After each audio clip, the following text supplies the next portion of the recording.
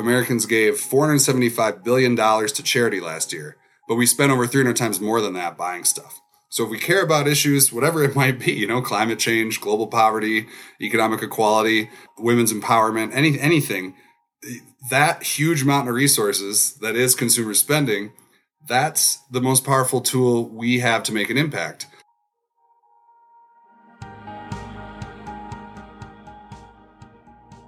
Welcome to the Responsibly Different podcast, sharing stories and insights from people harnessing purchasing power as a force for good.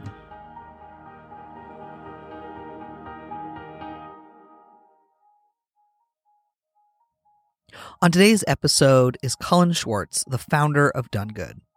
We're such big fans of Done Good that we have welcomed them into the Dirigo Collective family as a brand partner. Done Good is an online marketplace that makes shopping your values easy. Forbes has called them the Amazon of social good. Every vendor on Done Good pays a living wage and has best practices around protecting our planet. And for every order made on the Done Good site, they offset the carbon of the shipping to get your products to your door. Done Good was originally certified as a B Corp in 2016 with a score of 103.2 and was a Best for the World honoree in 2018. And while their certification lapsed during the pandemic, they are working on becoming certified again. They are truly leveraging purchasing power for consumers as a force for good in a responsibly different way. Be sure to listen through to the end of this episode for a discount code that you can use for your own shopping on Done Good.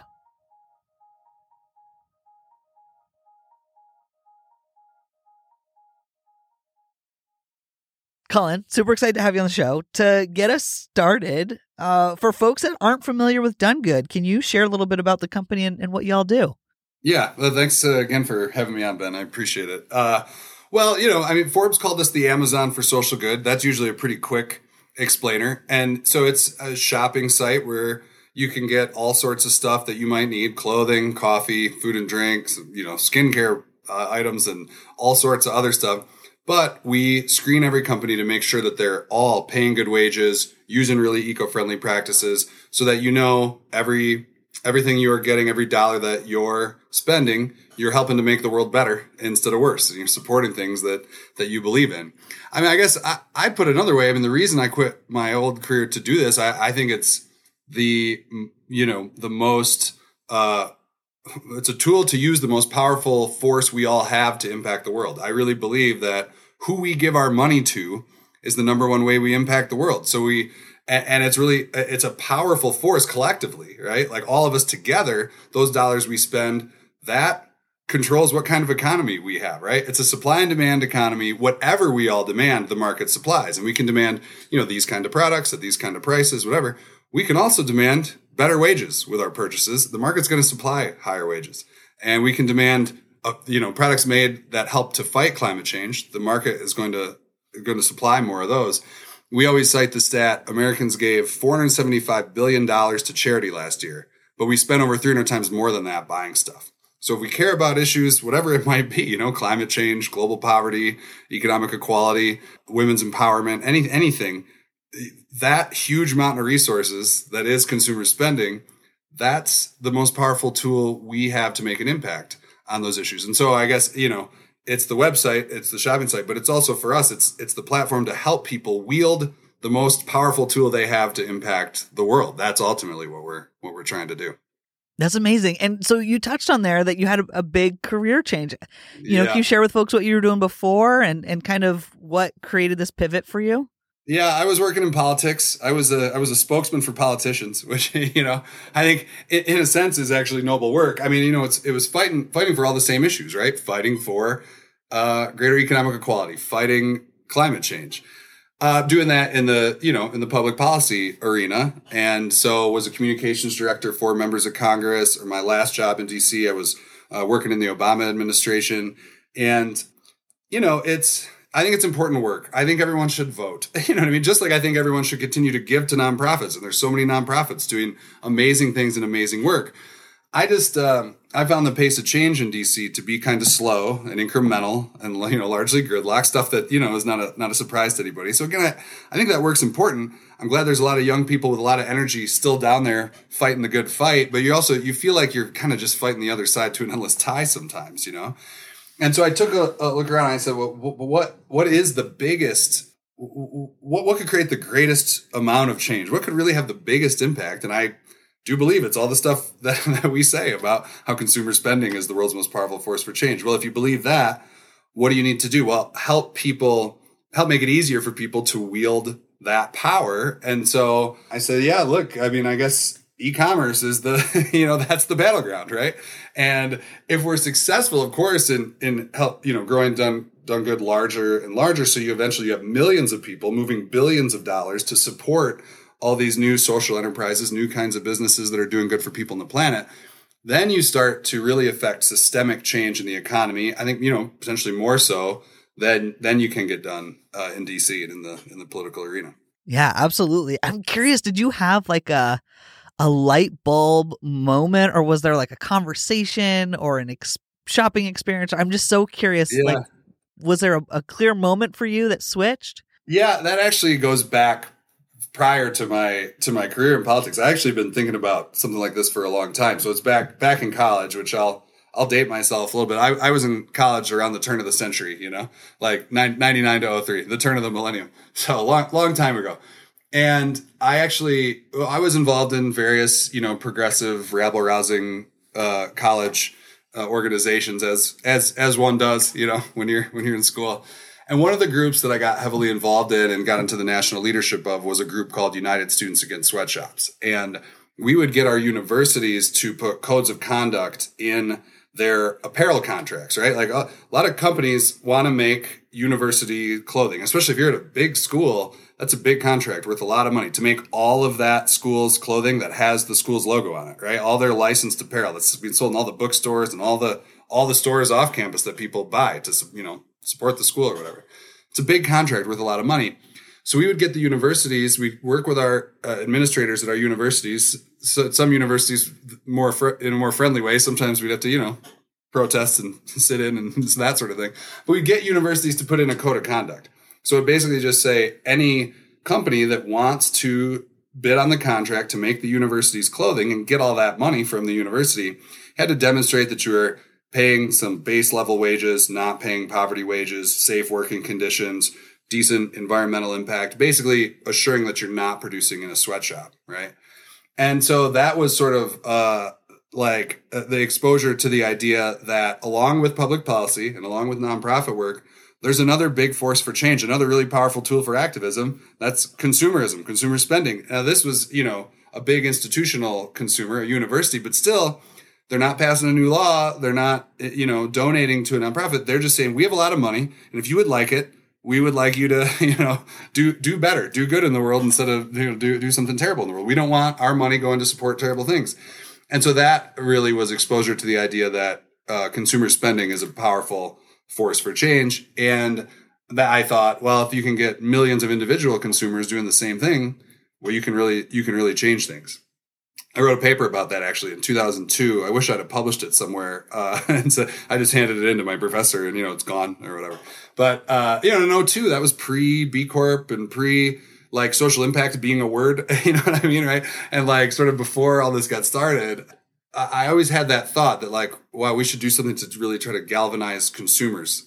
And then, got out of school and got a job in politics, and one job leads to another, and next thing you know, you got a career going. But I always had in the back of my head, at some point, I want to quit this career to do this other thing, because I feel like there is even more potential opportunity to make a positive impact. That's so cool. And I'm curious too, on that thread, do you have advice for other folks who maybe had a dream and, life took them in a different direction and are maybe trying to find their way back to that vision? Well, yeah.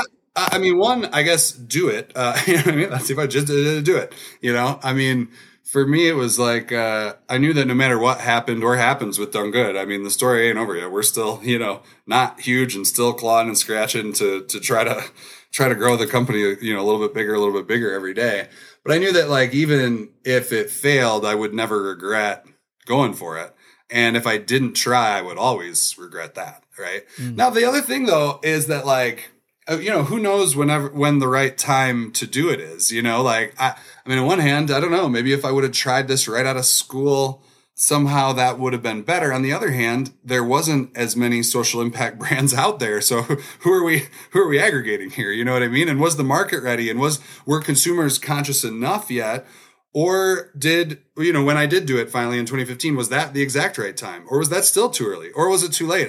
I don't know. You know what I mean? If Done Good gets huge one day and, we have millions of people moving billions of dollars toward amazing social enterprises, I guess we'll say, well, it was the exact right time. And if it doesn't, I'll say, well, it was either too early or too late, I guess. So I don't know. I also wouldn't psych yourself out that it's too early or too late. Definitely not too late. I mean, you never know. Maybe the fact that you delayed and, hemmed and hawed for a while, maybe that meant that you do it at the exact right time. So it's I do it. And also, I don't know, do it when it feels right, but don't confuse the I guess fear of the unknown for it not feeling right. I mean, you have to kind of I don't know, how do you sort out those feelings? I don't know, tough call, try to be kind of get to that place of clear mindedness and clear heartedness, I guess, and then at some point, what the hell, pull the trigger, have some fun. You'll never know when it's the right time. You're never gonna know it's the right time. So I don't know. Go ahead and do it. Yeah. No, I think that's great advice. No, I know a lot of folks have dubbed Done Good the Amazon for social impact brands. I'm curious, where did that come from? Who was the first to? Well, if I'm being honest, we would say Forbes called us that, but I guess between you and me and everyone listening, I think I suggested that to Forbes. They were the first one to print it. I think we were calling ourselves that, and then they put it in a headline. And so now, of course, we say, well, Forbes called us that, because then that sounds like it has more gravitas. So that's the inside story. If you really want to know the truth, I say, on the one hand, yes, on the record, Forbes is the first one who called us that. And, I don't know, off the record and, unofficially, I think we were calling ourselves that sometime before. That's the truth. That's the true story. That's the behind the music story. behind the scenes. Mm-hmm, that's awesome. Also, there's another good tip.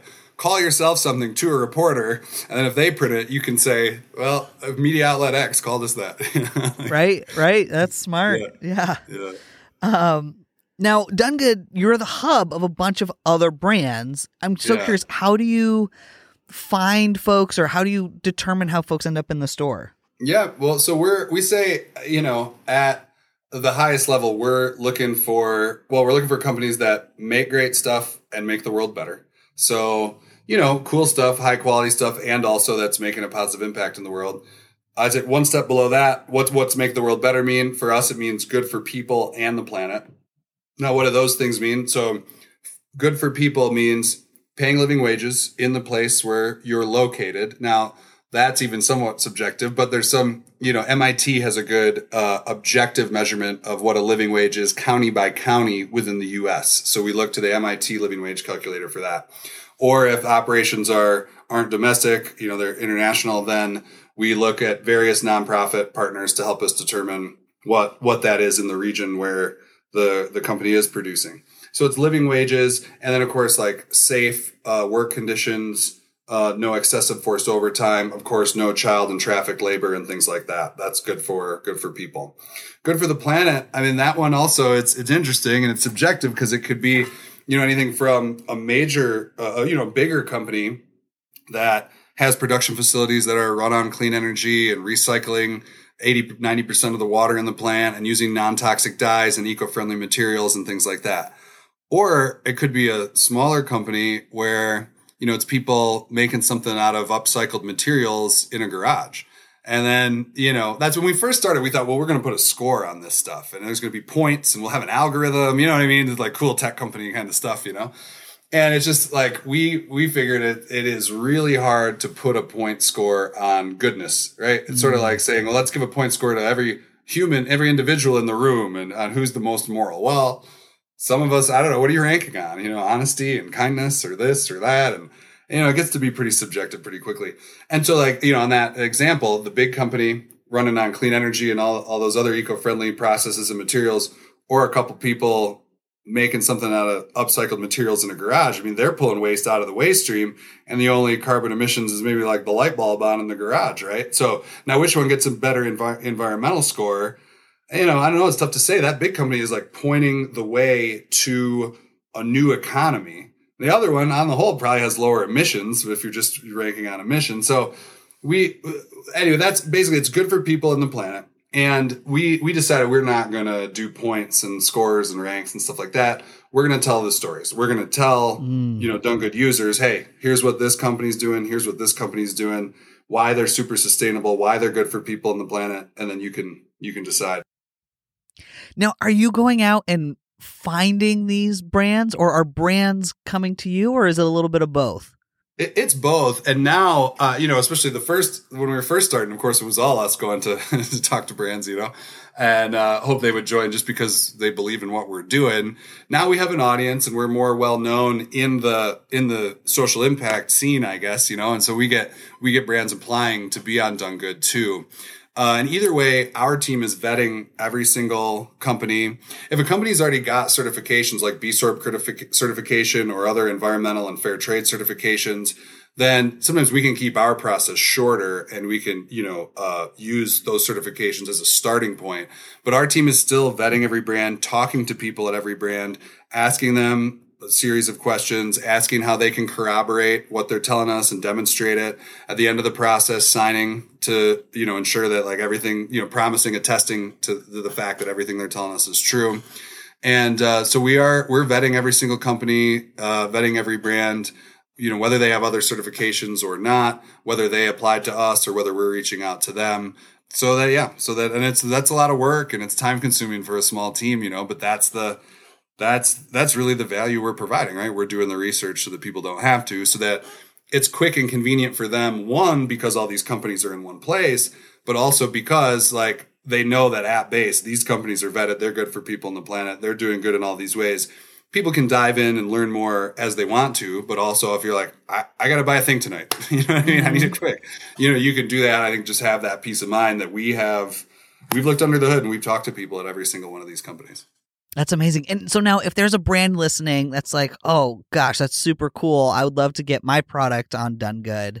Yeah. How do they start that process? What does that look like? Yeah, please. No, we appreciate that. And so just go to our site, donegood.com, and go to the contact us. And there's a form for brands to apply. You just fill out the application and then our team gets back in touch with you.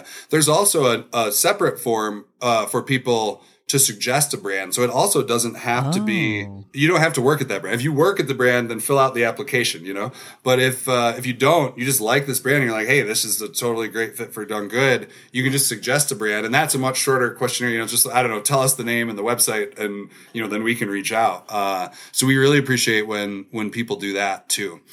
So yeah, either both those forms are under the contact us section on our site, donegood.com. I'll plug the site one more time. And so now once you onboard a brand, what does that onboarding look like? Like, well, I'm curious, how does that partnership take form? Are you building a relationship with that brand, or does the brand dictate how they show up? Or I'm just so curious, what does that look like? Yeah, well, no, we definitely build a relationship. And everything we do, our whole business model is structured so that we're positioning brands to be more successful because they work with us, right? So like after the impact screening, that's the first part. But then say, okay, so we're through that and we say, yep, y'all are a great fit, good for people on the planet, meet all the criteria. Then it's pretty simple from there, actually. Like there's a technical process for getting their products on the site, but it's all automated. And so basically the brands take 15 minutes setting up an API key, and then their products are automatically on Done Good site. If they change the price changes on our site. So we're always just selling the products for exactly the same price as them, The product descriptions, even those are written by the brand, our site automatically pulls those in, the product images, all that stuff, that's all automated. And then when people place an order on our site, we earn a percentage. That's the business model. We earn a percentage of the sale. But then the rest of the funds are sent like automatically to the brand straight into their bank account, essentially, So yeah, it's a pretty easy and simple automated process. And we did that by design because we know like a lot of these companies are small and medium sized like us, don't have huge staffs. We can't make it time consuming for them. We have to make it super quick and easy. So then they set it up and then essentially they don't have to do anything. I mean, we like it when brands let us know, hey, we've got new products. Hey, we've got new stuff to feature. Hey, you want to write a guest blog on our site. We're glad for that when brands want to do stuff like that and work with us and partner in other ways. They also, they don't have to do anything, right? They hook it up and they kind of set it and forget it. And then they're getting more customers and more sales that they wouldn't have otherwise anyway, without having to spend really any significant amount of time. And so that's, again, we set it up that way. And also why we don't take any fees up front or any, annual fees or whatever. It's always just a percentage of sales. So then, if we sell a little bit of stuff, the brand will pay us a little bit. If we sell a lot of stuff for them, find them a lot of new customers, well, they'll pay us more, but they're always coming out ahead, right? They're always making more than they would have otherwise, because we don't ever want to be in a situation where we're not creating value, where we're taking more value than we're giving, because the whole point is to help social enterprises be more successful. So then there'll be more social enterprises in the world. That's the whole. And then eventually, as we continue to grow, then even big corporations start to see, holy shit, there really is consumer demand for items made more ethically, sustainably. It helps to push them in the right direction too. But all that means we have to set up the model so it's like easy for brands to participate and makes them money. Makes them more successful, because that's the whole point. Yeah, absolutely. And part of that price piece, I'm curious, something that I really appreciate about Done Good, and I'm sure other fans do as well, is that you make a lot of the products more accessible through price. I know something that we've talked with other guests on the show about is, there are some really great companies making really great products, but they're at a premium price that just isn't accessible to many folks. Can you speak a little bit to that and how Done Good addresses it? So I mean, I have a lot of stuff to say on this. So I mean, I'll try to keep it concise. I know we only have so much time on the show. I could go out on this topic for a long time because I have a lot of thoughts on it. One, I do always have to say, I think it's an irony of capitalism that people who work for a living have a hard time affording products made by someone else who's paid a good wage, right? Like there's something wrong. There's something systemically wrong there, isn't there, right? And of course, then, the irony is the more that we all shop with companies who are paying a good wage, the more people earn good wages, the more they can afford to shop with other companies that are paying better wages. And it's a virtuous upward cycle, right? So I do think a big part of the solution is to shop with companies who are paying good wages as much as we can. I also do very much I'm the same way. I'm on a budget. You know what I mean? We're not getting rich over here at Done Good. I'm still making, but frankly, less now than I was when I was working in DC, and so I do get it. You can only afford so much and you're on a budget.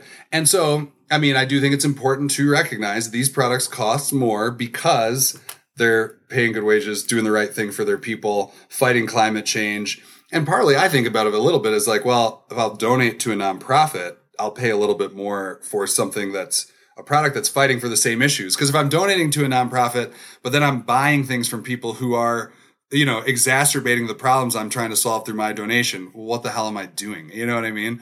And so I do think it's, to stay conscious of the fact that, like, yes, I'm paying a little more because I'm doing good for the world. That all said, we also work with our partners to try to help on price. Like we hold major sales events from time to time, and we ask our partner brands to participate and for a short amount of time, do a significant sales event that helps make products more affordable and more accessible for more people. Most of our brands do a first-time customer discount code on our site. Those are all over our site all the time. So the first time you're trying out a brand, and that's good for the brand too, because it incentivizes people to try them out for the first time. Our sales page on our site automatically pulls in all the items on sale for all that all our companies have on sale all the time. So our sales page is sort of always automatically like the place to look for the most affordable, sustainable items, right? Because you can always find all the sales in one place. So we created that, by design on purpose.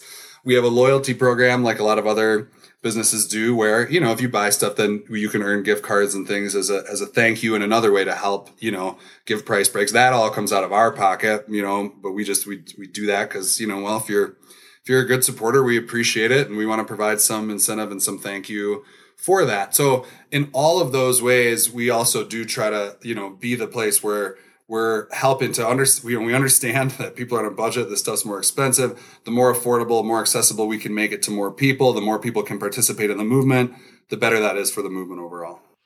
That makes sense. And have you seen, making those products more accessible, have you seen like your core shopper, like who is your core shopper, and are they somebody who maybe wouldn't be able to, shop at a more premium brand?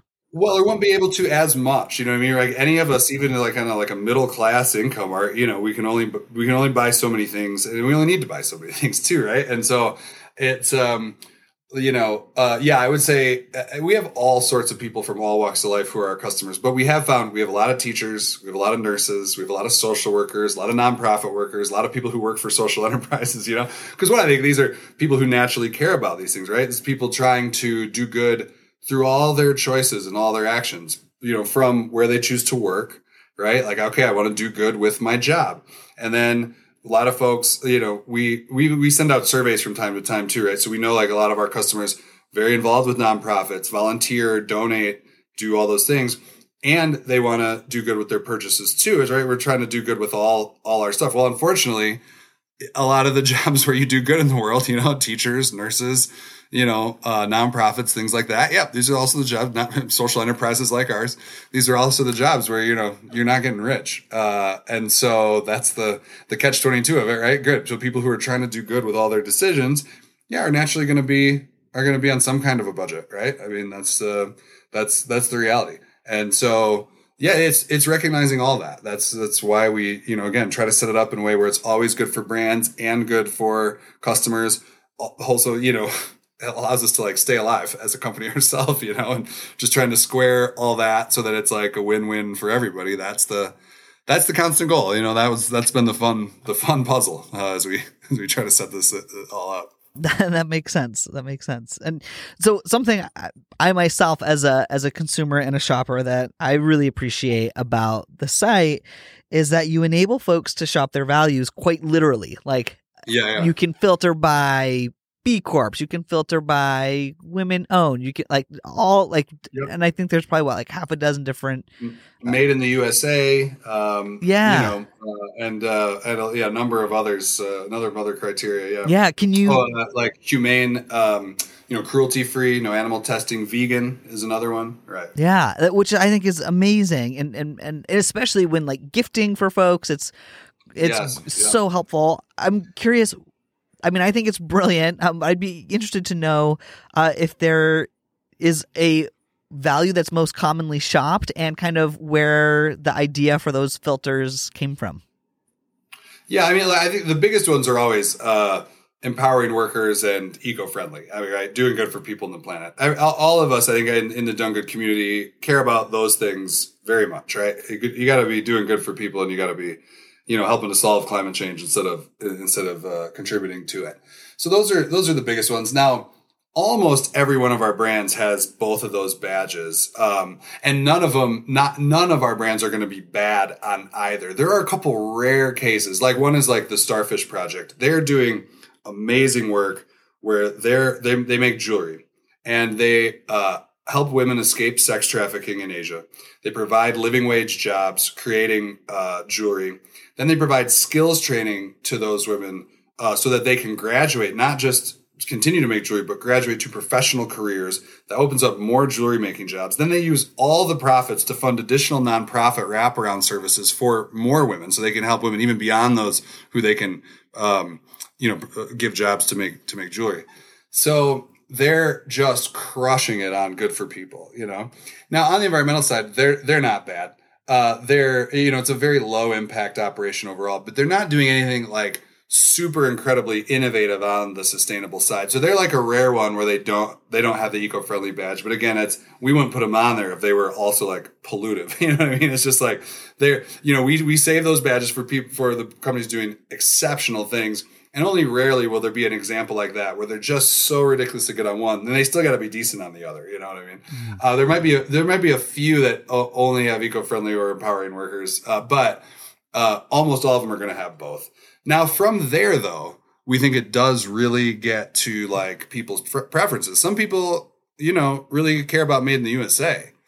Some don't really. I mean, I'm actually, frankly, when we have a lot of great companies who, Starfish Project, for example, it's not made in the USA, but they are doing incredible work. Or other of our companies that are producing outside the US, but they are providing living wages, just well above average wages for the industry, investing in communities, just doing amazing work in those communities and crushing it on the environment and doing all sorts of other stuff. And they don't make it in the USA. That also means that's another thing that helps keep their products more affordable, though, because you can pay an excellent wage that helps people achieve economic freedom and great lives in some other regions where you're still able to pay less than you would have to if you were paying 15, 20, 25 bucks an hour in the USA. So that's always the push and pull, right? Like, well, we want these products to be more affordable. Okay, well, here's a great way to do it. We can produce internationally, still pay amazing wages, still invest in these communities, still transform these communities and transform people's lives, and keep it more affordable because we're not producing in the USA.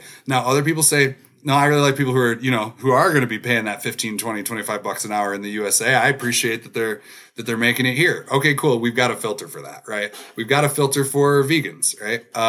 So if you're looking for those vegan products, you can find that. You can find that more easily, right? And so it's it's about recognizing that we're all trying to shop our values, and I think when it comes to people and planet, we all kind of share those values, and you got to be good on those issues. Beyond that, take a look at what you're, what you care about and what you believe in. That makes sense. Speaking of values, and earlier you were talking about, point systems and all of that. Speaking of which, it brings up B Corp certification. You all have been Best for the World honorees in the past, and I know you're working on becoming B Corp certified again. Tell me why being B Corp certified means so much to you and the brand. Yeah, well, I think a few reasons. I mean, one, we just want to be a part of the movement toward, the whatever we call it these days, right? It's like the conscious consumer movement or the social enterprise movement or the business as a force for good movement. It's got a few different names, but whatever that movement is and whatever way we can be a part of it, we want to be a part of it. Also why we're incorporated as a public benefit corporation legally. That's another way for us to be part of the movement. So I think, we want to be part of the movement any way we can. We also, as, Done Good, we feel like our company's own social impact has to be top shelf. And that's another thing about B Corp certification. It's a way to be part of the movement. It's a way that other people can clearly know, if those who recognize that certification can know, okay, Done Good independently certifies businesses, and Done Good itself has been independently certified by someone else too, right? But also just going through the process helps you to think about ways that your business can be more ethical, more sustainable, have a greater impact in ways that you might not have thought of before, right? Like, I mean, B Lab has done such a good job of making such an intensive and, sort of granular assessment process and really assessing all aspects of the business that, like, it really makes you think, and it just frankly gives you ideas. I hadn't even thought about, this particular thing or this kind of policy.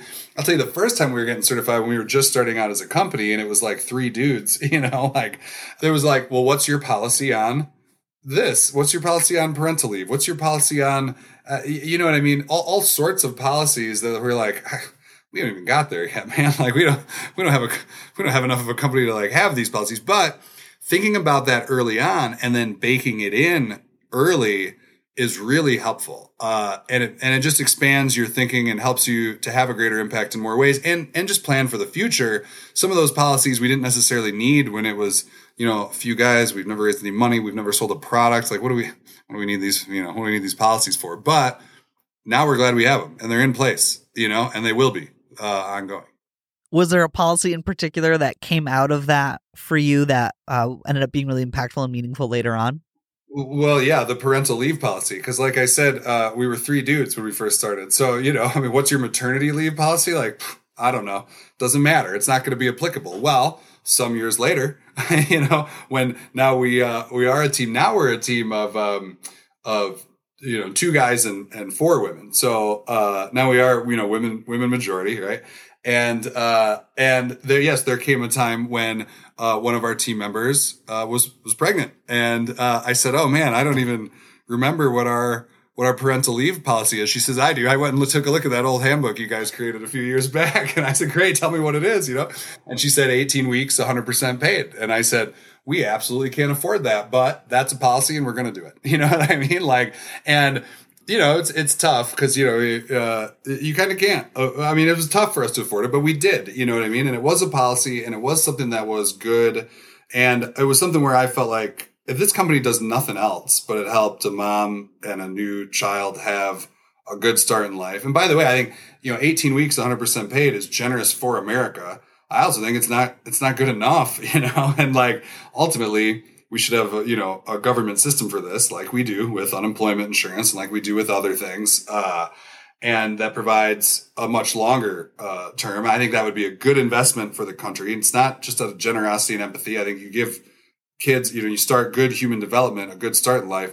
It means you're going to save money on other areas in the long run because we have, you know, more healthy, better developed people. We're saving money on healthcare. We're saving money on education. We're saving money on the criminal justice system and things like this. So anyway, that's, you know, I think it should be, we should have a national system of this like other countries do in Europe and things. But in the meantime, you know, 18 weeks, 100% paid is a very progressive policy. Our policy was gender neutral, as a matter of fact. It wasn't maternity, paternity. It was, you know, primary caregiver, secondary caregiver. We do 18 weeks for whomever the couple deems as the primary and 6 weeks for the secondary. We'd also like it to be both gender neutral and just equal. 18 weeks. You have a kid, you adopt. It does cover adoption also, of course. But you know, it should just be 18 weeks. It should be, you know, 26 weeks, or it should be, you know, something more. Like I said, it should be a nationalized system. Anyway, in the meantime, we had that policy in place. We honored it, and I was glad, you know, we were able to do that. Like I said, if nothing else comes out of this company that we created, that's a thing I'll always be proud that we were able to do. That's awesome. That's amazing. I love that. Yeah, amazing what you do when you're three dudes. Like, yeah, I don't know, here, let's make a generous policy. And we're like, you know, but it should be, like I said, I mean, I can't imagine having anything less than an 18-week, 100% paid, you know? Yeah. So and you may have already answered this, but I'm curious, what have been some of your proudest B Corp value-driven moments as a company? Well, that was one. I think we just talked about one, right? Because it was one of those things where it's like, you know, especially because it was like, we can't afford this, but we're going to do it anyway. But so that was one, the parental leave policy, I'd say. Another one, I think, was the choice to legally incorporate as a public benefit corporation. That was another one where it was early on. We were in a startup incubator program, and a lot of people, especially this was back, you know, 2015, 2016. So there's a lot of people, investor types, you know, who are like, oh, I don't know, you know, you might have a hard time getting outside investment. People aren't sure about these new things, you know, public benefit corp, legal incorporation. They want you to be a Delaware C Corp. And if you're not a Delaware C Corp, you might not get investment. So we didn't know, you know, I'd come from politics. Like, are these guys right? I mean, is this true? And, you know, you want to do what you believe in and what it works with your company's values. And also, you know, what your company's values are if you aren't alive, you know what I mean? Then, like, you know, so you do have to be smart about staying alive. What are the things to plant the flag now and do now? And what are the things to like do as you grow and you have kind of more, you know, like more authority, you know, to be able to do these sorts of things, as opposed to early on when you're like, I don't know, are we going to be just like, you know, begging investors to help us grow and we need them and they'll like what we're doing, except this whole C Corp versus public benefit corp thing. And ultimately, we decided to do it. We don't care. This is what we are. This is who we are. This is what we believe in. And we need to be part of this movement. And what we also recognized was like any investor who's investing in us knows that this isn't just the right thing to do, but the kind of company we're trying to build and the trust we're trying to engender in people and potential customers. We got to walk the walk, man. And so that investor, if they don't see that it's also in their interest for us to be part of the movement and do all these things this way, then they're not a smart investor. You know what I mean? And we want smart investors. And so we said, like, one, it's the right thing to do. Two, this actually is a good business decision. And any investor who doesn't see that, we don't want to, you know, what the hell? I don't think we want to work with them. So we did that. We planted the flag, and it's never been a problem. I mean, there might be some people who've asked about it. But especially now, I think you know, there's public benefit corporations who have landed major investment from VCs, and I just think, I think the question, as far as I'm concerned, is asked and answered. And if that's still a problem for you, we're not the business for you, and you're not the kind of investor that's for us. And so, so I was really proud that we made that decision early on, even when, like I said, I mean, we don't know, because we're not in this world. We're not experts at it. We said, well, screw it. We're just going to do that anyway, and I would also say our standards for bringing businesses on that we keep, that we maintain and we keep high. And there's, been times it's like, oh, it's really unfortunate we can't work with that company because they're really cool and it's a great product and they're doing pretty well. But we never tell companies no. We just say, hey, come back. Or we tell them to go take the B Corp assessment. And we say, become a B Corp, and then that makes it a lot easier for us to work with you. And that will help you improve your impact in a lot of ways too. And so, so that's, we never say no. We just say, here's some ways you can improve or go take the B Lab assessment, become a B Corp, and then, call us back in 6 months or a year, a couple of years or whatever it might be. And I guess all of those examples are just, examples where we've said, this is who we are and this is what we believe. And, things are going to work out. We just, be who you are, be what you believe. And, things will take care of themselves. Yeah. I love that. I love that too, that telling folks like, hey, go work on these things and come back, because it creates that opportunity for businesses to get better and grow. And I feel like that's a huge part of it too, is how can we help businesses be better too? Then that's the thing. Even our standards, it's not about perfection. It's about being really good, and then continue. We're all trying to continue to progress. You know what I mean? And so, yeah, that's always the hope, is that it's always great. Here's never a no. It's always one day soon. You know what I mean? Like, keep it going, it's always encouragement. Yeah. Right. Love that. So where is Done Good now? What do you see for the future of Done Good, and how can listeners help you get there? Yeah. I mean, look, we're continuing to try to grow, like I said, we're still a smaller company. I think a lot of people, I take it as a great compliment. Ben Anderson, the former CEO of B Lab, he said one time, you guys really punch above your weight. He meant, and a lot of people think like, wait, you only have 6 people over there? Like, we thought you were this like big company. Like I said, I take that as a compliment. I think they mean it in a good way. Like, we just, with everything that you're doing and accomplishing and all these brands that you're working with, we just assumed you must be bigger. And so that like I said, I take that as a great compliment. But of course, we want to get bigger, because that's how we have a bigger impact. The more people that move more money away from systems that are, major multinationals and these globalized systems that keep people locked in poverty and are responsible for, the driver of climate change, and instead moving their money, those resources, to social enterprises that are helping to solve these problems. Well, that's our impact. That's the biggest impact we have. And so we don't talk about like gross sales. We call that dollars diverted, because that's what that is. And that's reflective of the impact and, in our central mission. You were trying to divert dollars and help people divert their dollars to the things they believe in. So they're not supporting, things that they don't believe in. And so, I mean, what can people do? I mean, go to donegood.com and shop. Of course, that's super helpful. And the other thing is really spreading the word, telling friends, signing up for Done Good's newsletter, forwarding that to other people, following us on social media. Our handle, I think, on every platform is @DoneGoodTeam, sharing that with friends, and or suggesting businesses like we talked about, coming to our website and telling us great brands that you work with that think, have a great impact and would possibly qualify for our meet our impact threshold. So yeah, shop on the site, tell your friends, tell us about great brands you love. Those are 3 really good ones. Oh, and speaking of that, and speaking of helping to make things more affordable and accessible, we usually make a discount code. I actually forgot to talk to you about this ahead of time, but we usually make a discount code for people's listeners. And we usually do $20 off purchases of 100 or more. So RD20, RD20, that'll be $20 off purchases of $100 or more. So that's another thing that we try to do. And I will say is I told you we make a percentage. I'll just be transparent. We like to be open and transparent about all this stuff. After we pay the 3% credit card fee and we help subsidize shipping, because that's one of these things that Amazon has made people, I think, a little bit irrationally focused on is shipping fees. People would rather pay $50 in free shipping than pay $40 with a $5 shipping fee. You know what I'm saying? It's like, I'd rather pay $50 in free shipping than $45 if that includes a shipping fee.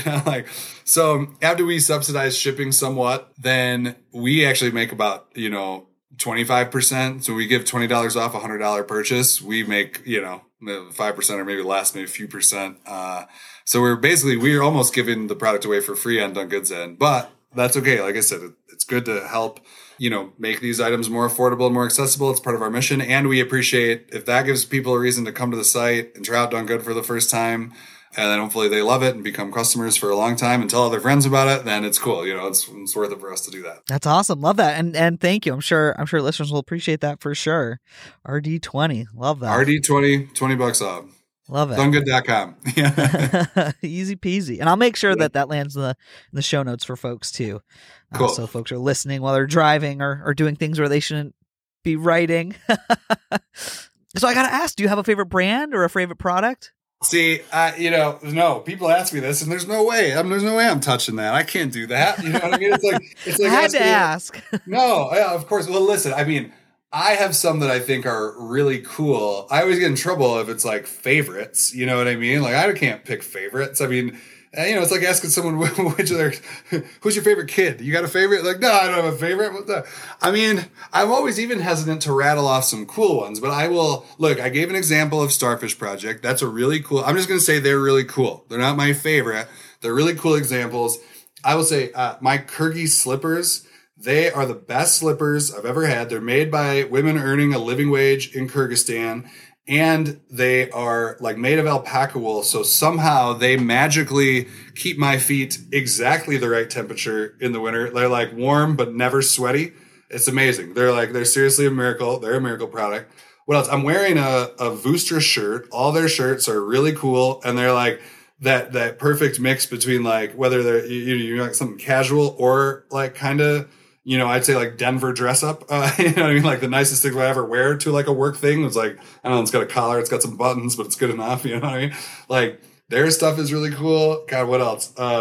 My household cleaners, we've got household cleaners that are, non-toxic. So that's another example where all this stuff is, I also think, good for the person buying it too. We're not just asking people to sacrifice like for the good of the world. Like these products are really good, really cool, high quality, long lasting. That's another point when people talk about these products tend to be more expensive. They also last longer too. And especially when you're more intentional and more thoughtful, more conscious, of getting stuff that you really need and that you really love and that'll last a long time, that you're going to pay less over the long run than when we're buying this shit from fast fashion companies. They're making 4 times as many products as they were in the 90s. More clothing, 4 times as much clothing as they were in the 90s. They're just selling us more stuff and they're making it shoddily. They're making it to break down. They figured out planned obsolescence like the appliance makers did a few decades ago. You know what I mean? So they're selling us more stuff. So we're buying more. So yeah, it's cheaper today, but you're paying more in the long run. And we're filling up the landfills with, junk clothes more quickly, right? So it's also more sustainable in the long run. Just if you're thoughtful, get something you really need, you really love, and that'll last a long time. And like I said, when it comes to like things like household cleaners, knowing that it's non-toxic, knowing it's not polluting our house, candles that are non-toxic, Prosperity candles are great one. Hand poured by refugees in Massachusetts, getting paid a U.S. living wage, and those candles are non-toxic. You'd be, a lot of this stuff, Yankee Candle and stuff, you light that in your house, you're polluting the air in our own home. You know what I mean?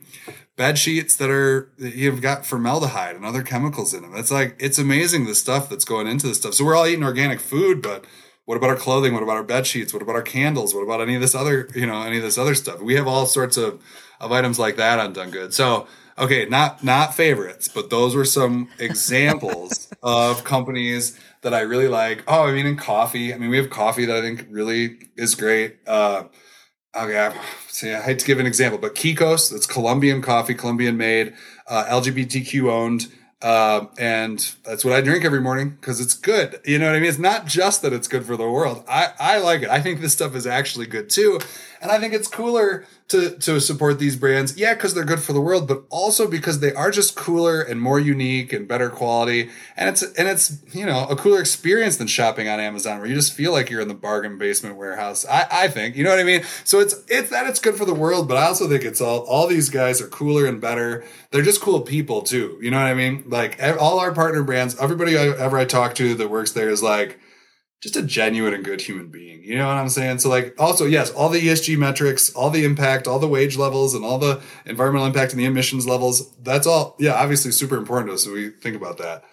I don't know. They're also just like cool humans, man. You know what I mean? So like, I think it's like a better experience, and just it's like cooler to interact with those things and have that kind of stuff in my house. My house feels better. Obviously I'm biased, but I genuinely think that just the emotional element, honestly, is like a big part of it too. Yeah, absolutely. Any final thoughts that you want to leave with folks? Parting wisdom. Final thoughts? More words? I don't know, boy, I don't know, man. Wisdom, like, I guess, I think that is a big part of it too, right? I mean, for all the ESG metrics and all that stuff, like I was saying, some of the reasons I shop on Done Good, honestly, are also just because I don't want to support things like every time I see, ads, we just get bombarded by ads by these big corporations. And you know that everything they're trying to do is like to make people feel insecure. You know what I mean? It's like, you're ugly, buy my makeup. You're fat, buy my weight loss products. You'll get laid more if you buy this shaving cream or this car or this peanut butter. You know what I mean? It's like, it's all, you could see what they're doing. And like, even just like that part of it is also, I want out, you know what I mean? I want to opt out of that. I want to not participate in that, and it's also just like, I guess, feeling like you're on their conveyor belt. They're like, be a good consumer, buy up our shit. You know what I mean? Get it because we say you need it and we make you feel insecure, and because we're waving shiny objects at you and like playing off whatever insecurities or biological mechanisms. Like, no, I don't. I guess that's why they call it conscious consumerism. I just want to be aware of what it is they're doing and support different systems and support other kinds of people. So it's the social impact. It's also just like a better, human existence, a better human society, and just, not being, just not buying into what they're trying to do and the way they're trying to make us feel and the ways that they're trying to get us to buy, and instead having to be a more positive and just a better, emotional experience that's good for, it's just better for the species, I think. Thanks so much for tuning into this episode. And as promised, if you missed it in the episode, the discount code to use on Done Good is RD20. That will take $20 off your purchase of $100 or more and is good through October 31st, 2022. You can also visit the show notes to find this discount code and a quick link to apply it to your cart, if that is easier, especially if you happen to be on the go while you're listening. We have some exciting new programming coming to this Responsibly Different channel. Be sure to subscribe to Responsibly Different wherever you listen to podcasts to make sure you don't miss it. Also, if you're enjoying this content, if you could, share it with a few friends or leave us a review on your podcast player, like at Apple Podcasts or Spotify. That would certainly help us out a ton and help keep the show going. So thank you so much for listening and for all of your support. We so appreciate you and all of the ways that you're rippling out into the world. With tons of gratitude, be responsibly different.